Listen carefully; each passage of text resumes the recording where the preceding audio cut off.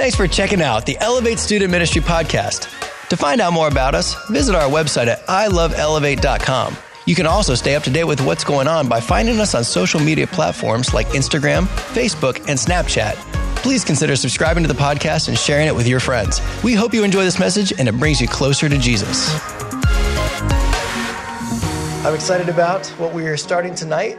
We are opening up a series called Love Does.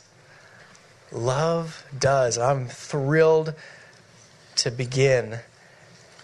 Hopefully, when you heard that, maybe you ask yourself the question, love does what? Exactly. You get to answer that question. Because love is action. Love is never stagnant. It's never static. It's always in action. So love does what is what you get to take home. For the next 3-4 weeks, we're going to look about what love is. We're going to study where it comes from, how it grows in us, the directions that our love gets spread. But the answer to that question of love does what will always be in your hands. Are you ready to kick this off with me? There's an old fable about a king who had twins. And something went terribly wrong, and the king was, I'm about to trip. And the king was about to run out of his throne and his family executed. And so the king had to run for his life. And he dropped off his twins with some local villagers, just local peasants. And he split it for his life. And if they raised them, then no one would ever know they were of royal blood. And they would be more safe than on the road with the king, where he might be attacked or killed at any time. And so many, many, many years went by. And these young men grew to be men. And the day came that the king was able to retake his throne, reestablish order, and it was time to pass the scepter to one of his sons. His sons who had grown up ignorant of their background, ignorant of their lineage or their blood. But something went askew. Which of the twins was born first? Which deserved the right to rule? Which would take the very best care of the kingdom in his stead? And so the king put them to the test. He had them brought in. Guess what, guys? Your life's about to change forever. But one of you are going to rule and one of you will remain a prince in our house. And so the king in his wisdom gave them each a royal vest. It was beautiful. It was laced with just the most intricate, expensive fabrics and gems, and it was beautiful. And he said that you are going to wear this vest for the next year. It's going to stay close to your body. You're going to live with it day in and day out. And then a year from now, you're going to present yourselves wearing these royal vests, and I will decide which of you will become king. And so they went out and they did their own thing, and they went home to, I guess, their stepdad, their, adopted dad. And one day, an ox cart fell into a ditch. Mud was everywhere. The ox wasn't able to pull it out. And the two sons were faced with, what do we do now? And one son rushed over to help the guy and began digging out the wheel and just covered himself in mud. And eventually pulled and helped this guy leverage it out of there. And the other son stayed back and said, I can't get this dirty. A year's going to come. And I'm going to be inspected, and I want to show that I can take good care of the kingdom. And then a few more months went by, and you know what? The neighbor's barn caught on fire. And you know what? One son went running into the barn to rescue the animals, and sparks came and singed his vest.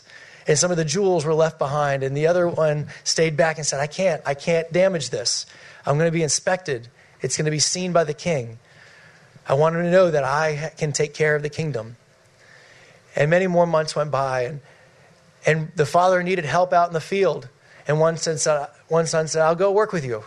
And he sweated until parts of it were brown from his own sweat. And the other said, I need to stay in. I need to stay in the shade. I can't sweat. I have to present my vest to the king. And I think you guys know where this is going. The day comes, and they present themselves. And the king has a choice to make. Who's going to take better care of my kingdom? Who is going to love my people? And it was obvious. The one who took action.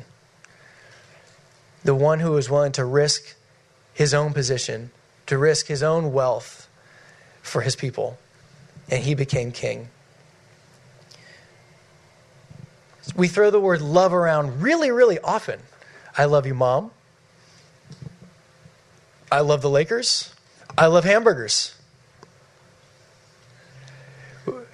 How do we gauge this thing, love, right? How on earth can we look into the eyes of someone that we're committing the rest of our lives to and say, I love you? And I love gummy bears. Right? Where's Deegan? Love pizza? Deegan, you in here? Yes. Go pizza.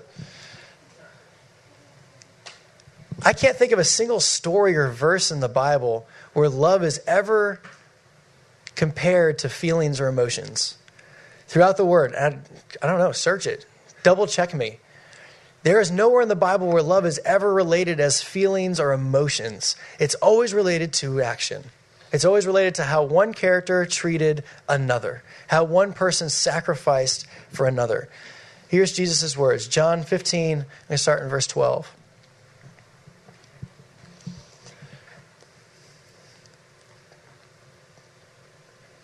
Do we have it? John 15? Sweet. Thank you. This is my commandment. Jesus is talking, that you love one another as I have loved you. Greater love has no one than this, than to lay down one's life for his friends. Lay down your life for someone else. Love is sacrifice, and it's nothing less. Did y'all catch that? Love is sacrifice, nothing less. 1 John 4, 7 through 10, Jesus actually unpacks, actually it's John, and he's probably quoting Jesus, and he unpacks what love is, and he actually gives the definition of love. Y'all want to check it out? We looked at it last week. Beloved, let us love one another, for love is of God, and everyone who loves is born of God and knows God. He who does not love does not know God, for God is love. In this, the love of God was manifested towards us. How? How do we know God's love? Here we go. That God has sent his only begotten Son into the world, that we might live through him. In this is love. Not that we loved God, but that he loved us and sent his Son to be the atonement for our sins. How do we know God's love? Because God gave. For God so loved the world that he...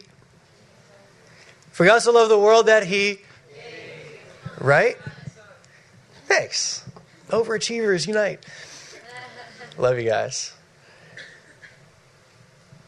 How does God show love? He sacrificed. He extended that to us. I want to define sacrifice real quick. This is just like sort of a generic definition that I found online. And it's this. Sacrifice is the act of giving up something that you want in order to get something else or help someone, usually for the sake of a better cause. Sacrifice is laying down something that you want, desire, hope for the benefit of someone else or to receive something else, usually for the sake of a better cause. James argues that faith without works is dead. I hope to argue tonight that love without sacrifice is also dead. You can't say to someone, I love you, if you're not willing to give up what you want for them. Is this making a connection? Is that making some sense? Love is a position reversal. Love is saying, I'm actually going to put you over myself. Before this moment, I'm living for me, doing what I want. But when I choose to love you, I'm going to put you above my desires, my hopes, my wants. Does that make sense? Love is sacrifice, and it's nothing less. If we were to define love, it would be to say, I choose you, and I set myself, what I want, aside for you. This is where we're going wrong in our culture today. We're so hooked on the idea that love is an emotion, that love is what you feel. Because as soon as the feeling is gone, then the love must be gone, right? And we don't seem to quite understand that love means much more, is much deeper, is much harder, is asking much more of us, that love is sacrifice. It's saying, we're switching positions now. I'm putting you over my desires. What does a mother do that loves her child? She sacrifices. What does a soldier do that loves his country? He sacrifices. What does a musician do that loves his instrument? He sacrifices. Gives up that time, gives up maybe friend relationships or whatever and pours themselves in. Think of Mother Teresa. Why is she so well known? Why do we know her as this woman of great love? It's because she was a woman of great sacrifice.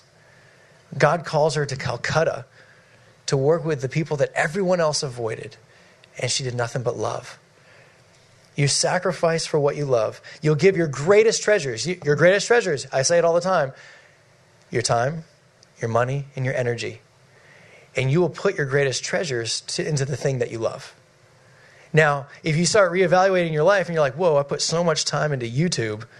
I don't really love YouTube, but it's eating up so many hours of my day. Or I'm putting my money into this thing or that thing, or I'm spending my energy into this sport that I really don't care about that much. If you reevaluate, you start looking where those three gifts are, you may realize that your love is misplaced. There's a wonderful woman in our church. We walk in her shadow. She is a pillar of our faith. When we get to heaven, she's going to be like way in the front of the water fountain line. Her name is Miss Bessie. Yeah, I love Miss Bessie too. She's so much fun to give a big hug to. I remember when we were doing the dating series last year, which I can't wait to do again next year. She dropped by my office and she said, you know what love looks like? Love looks like when you grow old with someone and you're willing to change their diapers. That's what love looks like. And you know what? The greatest example of love that I've ever seen, I think, is this guy in our last church named Al Farmer. And I'm using his name because I want to just edify how cool this guy is. When Al was engaged to his wife-to-be, she was climbing the ladder on the back of a boat, and she slipped and fell on her back on the fish box, broke her back. She became an instant paraplegic. No feeling from her toes up above her waist, no motion, nothing. He knew that to marry her would spend the rest of his life sacrificing. The rest of his life, he would have to carry her back and forth, in and out of bed. He would have to change her diapers. For the rest of his life, he would have to feed her. He would have to move her around. He would always have to make sure that there was room on the plane or the theater. For the rest of his life, he would be getting her back and forth, in and out of seats. He would be completely devoted, minute in, minute out, to her. No more time for his own friends or whatever he's going to do. She would have to become his world if she was going to live and live comfortably. And he still said, I do. And year after year after year, and her body, like, it destroys your body to not be able to move. You get bed sores, and you're not able to lose, the weight by just being in motion, just the regular things that we do. A marriage that, from our perspective, had no kickback, had no emotional, kickback, like, oh, I get to feel good about myself, my wife gets to bless me back. It was complete sacrifice. And Al Farmer said, I do, to a woman that he loved. Log that away. As you fall in and out of romances throughout high school, log that away. This is what love looks like. Love is sacrifice. And if they're not willing to sacrifice for you, or you don't love them enough to sacrifice for them, you're wasting your time.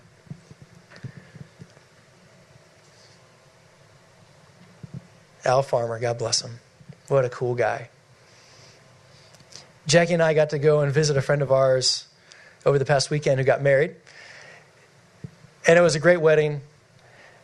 And I remember on the way we were talking about, like, man, we had to get the kids together and take off vacation days. And Jackie, right now, life is not easy. And we had to go find someplace to stay and someplace to dump our dog. And it was hectic. And I remember we were riding, and Jackie and I came to the conclusion, if it was anybody else but Craig, we would not be doing this because this is a lot. We were willing to sacrifice because we loved our friend, to be there to show support. But I want to take things a little further. I want to show you the way Jesus takes love a little bit further. Matthew chapter 5, verses 46. Check out what Jesus says. If you love those who love you, what reward do you have? Don't even the tax collectors or the sinners, the non-believers, don't they do the same thing? And if you greet your brethren only, if you say hey to only your friends, what do you do more than others? Don't even tax collectors, unbelievers, sinners, don't they do the same thing? When it comes down to it, the level of love where you say, I'm willing to sacrifice for my friend or my family or people that love me back is actually bottom level love. Jesus elevates love from there and says, I'm going to take you further. I want you to love strangers. I want you to begin to love and sacrifice for people that are actually hard to love. Isn't that the profound meaning behind the Good Samaritan? Here, let's check this out. Real quick, we're going to do some opening verses, then I'll just kind of tell the rest of the story. And behold, a certain lawyer stood up and tested Jesus, saying, Teacher, what shall I do to inherit eternal life? And he said to him, what's written in the law? What is your reading of it? And so he's like, this is like the church kid that like knows all the answers in Bible verses. Moses, it's usually right. So he answered and said, you shall love the Lord your God with all your heart, with all your soul, and with all your strength, and with all your mind, and your neighbor as yourself. And Jesus is like, good job, you paid attention in Sunday school. You have answered rightly. Do this, and you'll live. But he, wanting to justify himself, said, but Jesus, come on. Who's my neighbor? Just the guy who lives next door? Just my friends? Just the people that I really get along with, that we see eye to eye? And Jesus launches into this awesome parable. And he starts talking about the people that they really, really, really, really, really don't like.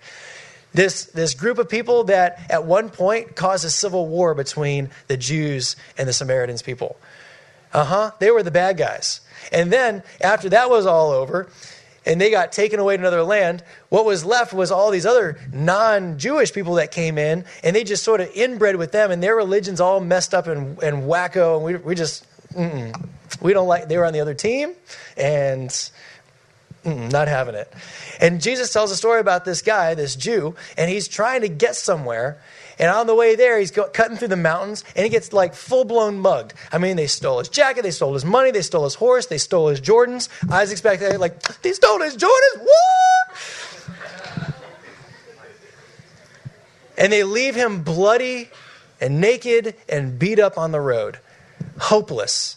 Dark's coming, getting cold, wolves are howling. This guy is absolutely toast. And then comes the one guy that every Jew doesn't like. And he comes riding by. Previously, the priest, like the pastor guy, sees him, keeps going. The other holy religious guy called a Levite sees him, crosses the street, and keeps going. But that one guy who really, really, really wasn't liked, he's the one that stops. He's the one that takes his own oil and wine and heals him and wraps him up and throws him over his donkey, carries him into town, pays to get a hotel room so this guy can heal and recover. It's that guy. And Jesus is like, come on, who is the neighbor? Was it the priest? Was it the Levite? And the guy's stuck. Like, how can he get out of this? It was the one that helped him, right? And Jesus hits him with the zinger. Go, do likewise. Go love people. Love the hard to love people. The people that you usually walk the other way around. Because you know what? There's a whole lot of religious people that aren't doing this. You go and do likewise. Jesus elevates it from, sure, we can love our friends back. And he takes it up here. Now I want you to go out and love the people that are hard to love. Love the strangers. Be willing to sacrifice. I wonder when it came down to it, who is more wealthy, the Jew or the Samaritan? But it was the Jew that was robbed, and it was probably the poorer that was willing to sacrifice for a stranger that didn't even like him. Jesus is awesome. You see, this is where most of us get off the boat. We're like, I can love my friends. But come on, let's be honest. Most of the time we'll love if we get emotional kickback, right? If they appreciate the way that we loved them, or they will do something nice for us in the future, or it just makes our friendship stronger, squad. But are we really willing to sacrifice for somebody that doesn't appreciate us? Are we willing to sacrifice for somebody that takes us for granted? That's sort of uncomfortable, right? Because that's where we get off the boat. We're like, didn't appreciate it, I'm out. Luke 6:35, Jesus says that he is kind to the ungrateful and the evil. Remember the verse we read in 1 John? That Jesus, before we could love him, loved us? Selfless love is so rare among non-Christians. It's rare to find a selfless love amongst non-Christians, because even whenever they see the starving kid in black and white on TV and they'll like cut the check, in a lot of ways, they're still getting the emotional kickback of, I'm a really good person now because I just helped. Stand in the soup line or give that really big Christmas present or whatever. They still get the appreciation or whatever. And you know what? Christians, we're not any different. Most of the time, we still are willing to sacrifice because we feel appreciated or we feel good about ourselves. Isn't that how we promote events so many times? Come on out and do this great thing. Make this the shoebox to send away to. And then, you know what? You're going to feel awesome because you did something great. That's still selfish. Jesus is saying, I want you to love even when you get nothing in return. When there's no kickback. Ouch. Jesus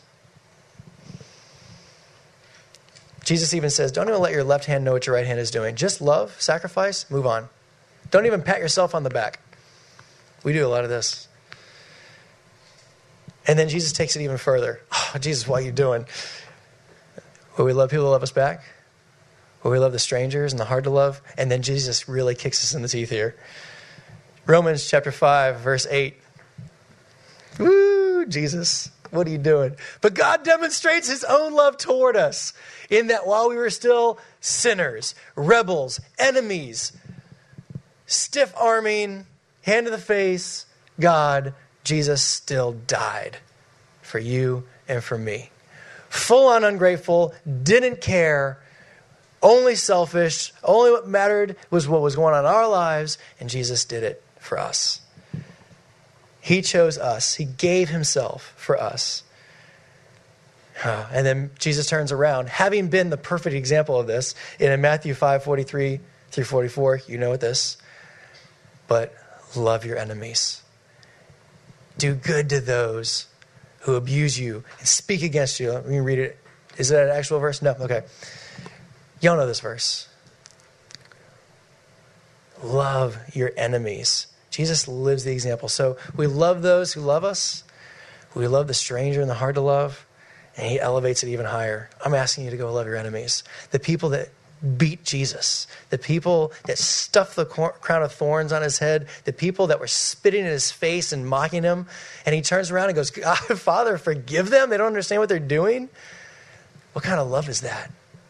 It's sacrifice. It's not a love that's based on feelings. It's not a love that's based on emotions. It's completely based on the decision to choose someone else over ourselves. Jesus chose you over himself, over his feelings. And he calls us to go do the same. Love is a sacrifice, and it's nothing less. There's a story. I don't know if it's true. I kind of hope it is, but it doesn't matter. It's still a great story. It's about this young family that moved into the neighborhood of this old man. And every morning, the old man would go out and sit on his porch. He'd drink his sweet tea, and he'd call it a day. He'd watch the cars, and he'd watch whatever was going on, and he'd turn in for the night. And this young family moved in, and there was no other kids for this young boy to play with. And the young boy became a menace in this guy's life. He would constantly come over, and he'd be like, I don't know, just playing pranks on him, ringing the doorbell at all hours of the night. It was like the kid had it in for him. Over and over and over again, the kid was just a problem. And the old man would try to be so gracious and everything, try to find, I don't know, give the kid a cookie, whatever. But the kid was over and over and over again just menacing this guy, being a problem. And then one day from the old man's porch, he saw the smoke in the house down the street and realized their home was on fire. And like a shot, he was down the road, and he looked up into the house, and he could see the kid up on the second story, and the kid had no way down. In the room behind him were nothing but flames. And the old man grabbed the side of the piping on the side of the house, and the piping was blazing hot from the fire, and he scaled the side of the wall, and he brought the kid down to safety, but not without terribly scarring his hands. And he went to the hospital, and he had to have flesh put back and bandaged up, and he wasn't able to use his hands for a long time. But the worst of the whole situation was that boy's parents died in the fire, and he was now an orphan. And he would go before court, and the court would decide where he was to go. Was he to become a ward of the state now? Was there anybody that would step up and fill the gap for this kid? And the old man put his name in. But he's old. You don't let single old widowers like adopt kids. You're looking for young people, young families. And so they called him up and they said, "Sir, is there any reason that we should give him to you?" He didn't have to speak. He just showed him his hands. Love is sacrifice, nothing less. We have to be careful how we use the word love in our lives. Will we love sacrificially? You have to be careful who you believe when they say that they love you. Are they willing to sacrifice? Girls, my heart breaks for you. Please make good decisions. Please, please, please, please make good decisions. Kick out the jokers. They ain't worth your time. Because if he's not willing to lay himself down for you, he won't in the future either. How do we love our parents? How do we love siblings? Maybe they're the hard to love. Maybe they're the enemies. How do we love people at school? How do we love the people that are hard? There's going to have to be a position reversal where we say, you know what? Jesus tells me to do this. I'm going to sacrifice for you. I don't get good feelings about it, but I choose you over myself. So here we go. What is the Do Love Challenge for the week? It's so simple. Everyone, close your eyes, bow your heads. Prop your elbow up. Show me a fist. Everyone show me a fist. Close your eyes, bow your heads. People still looking at me. I see you.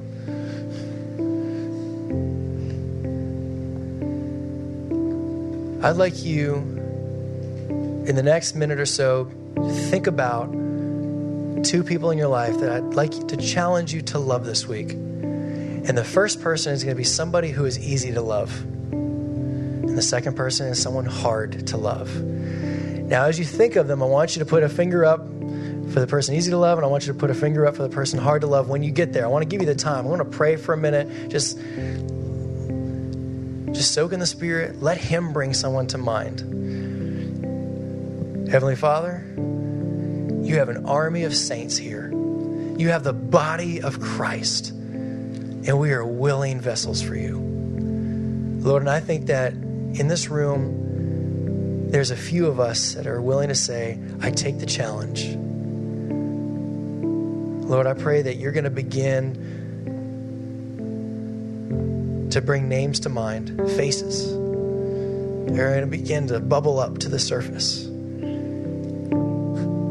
So that this isn't our idea. Lord, this is your idea, and you've been planning this for a long time, and we're just now figuring out the program. And Lord, I pray right now, you're going to bring people to mind that are easy to love, and you're going to bring people that are hard to love to mind.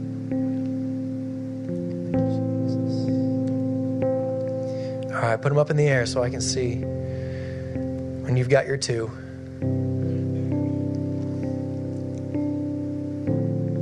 That second one's kind of hard, isn't it?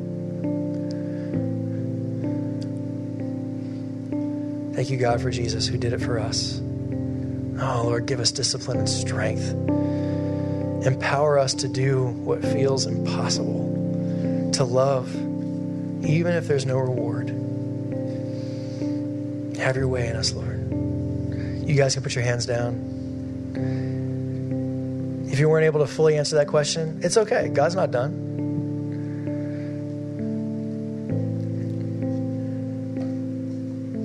I'm looking forward to e-groups tonight. I think it's going to be fun to talk about some of these things. But don't let go of the challenge just because we changed gears. Put it in your phone. Write yourself a note. Write their name and stick it in the mirror. Whatever you got to do. Challenge yourself this week. And I'm telling you, if you let it go, if you're like, I'll get around to it, you won't. Love this week. Be intentional. Sacrifice. A little bit of time. It's worth it. Lord, we offer it up to you. We're yours. Lord, I pray you bless these e-group leaders. Fill them with the mind of Christ. Help them to lead in a way that gives you glory and plant seeds. Lord, I pray for every student under the care of these e-group leaders. Lord, I pray that we will be fertile soil. Lord, that we will dig something great out of this. It's totally going to stick. Lord, have your way in us. Thank you, Lord, for SUM. Lord, I pray you bless their ministry and that they are launching disciple makers into all the world. Thank you, Lord, for a worship team that worships so freely. Thank you, Lord, for a production team that is here early and always sacrificing because they love Elevate. But more than that, they love you. It's not about a building. Thank you, Lord, for all these leaders, week in and week out, that show up because they love you and they love students. Have your way in us tonight. In Jesus' name, amen.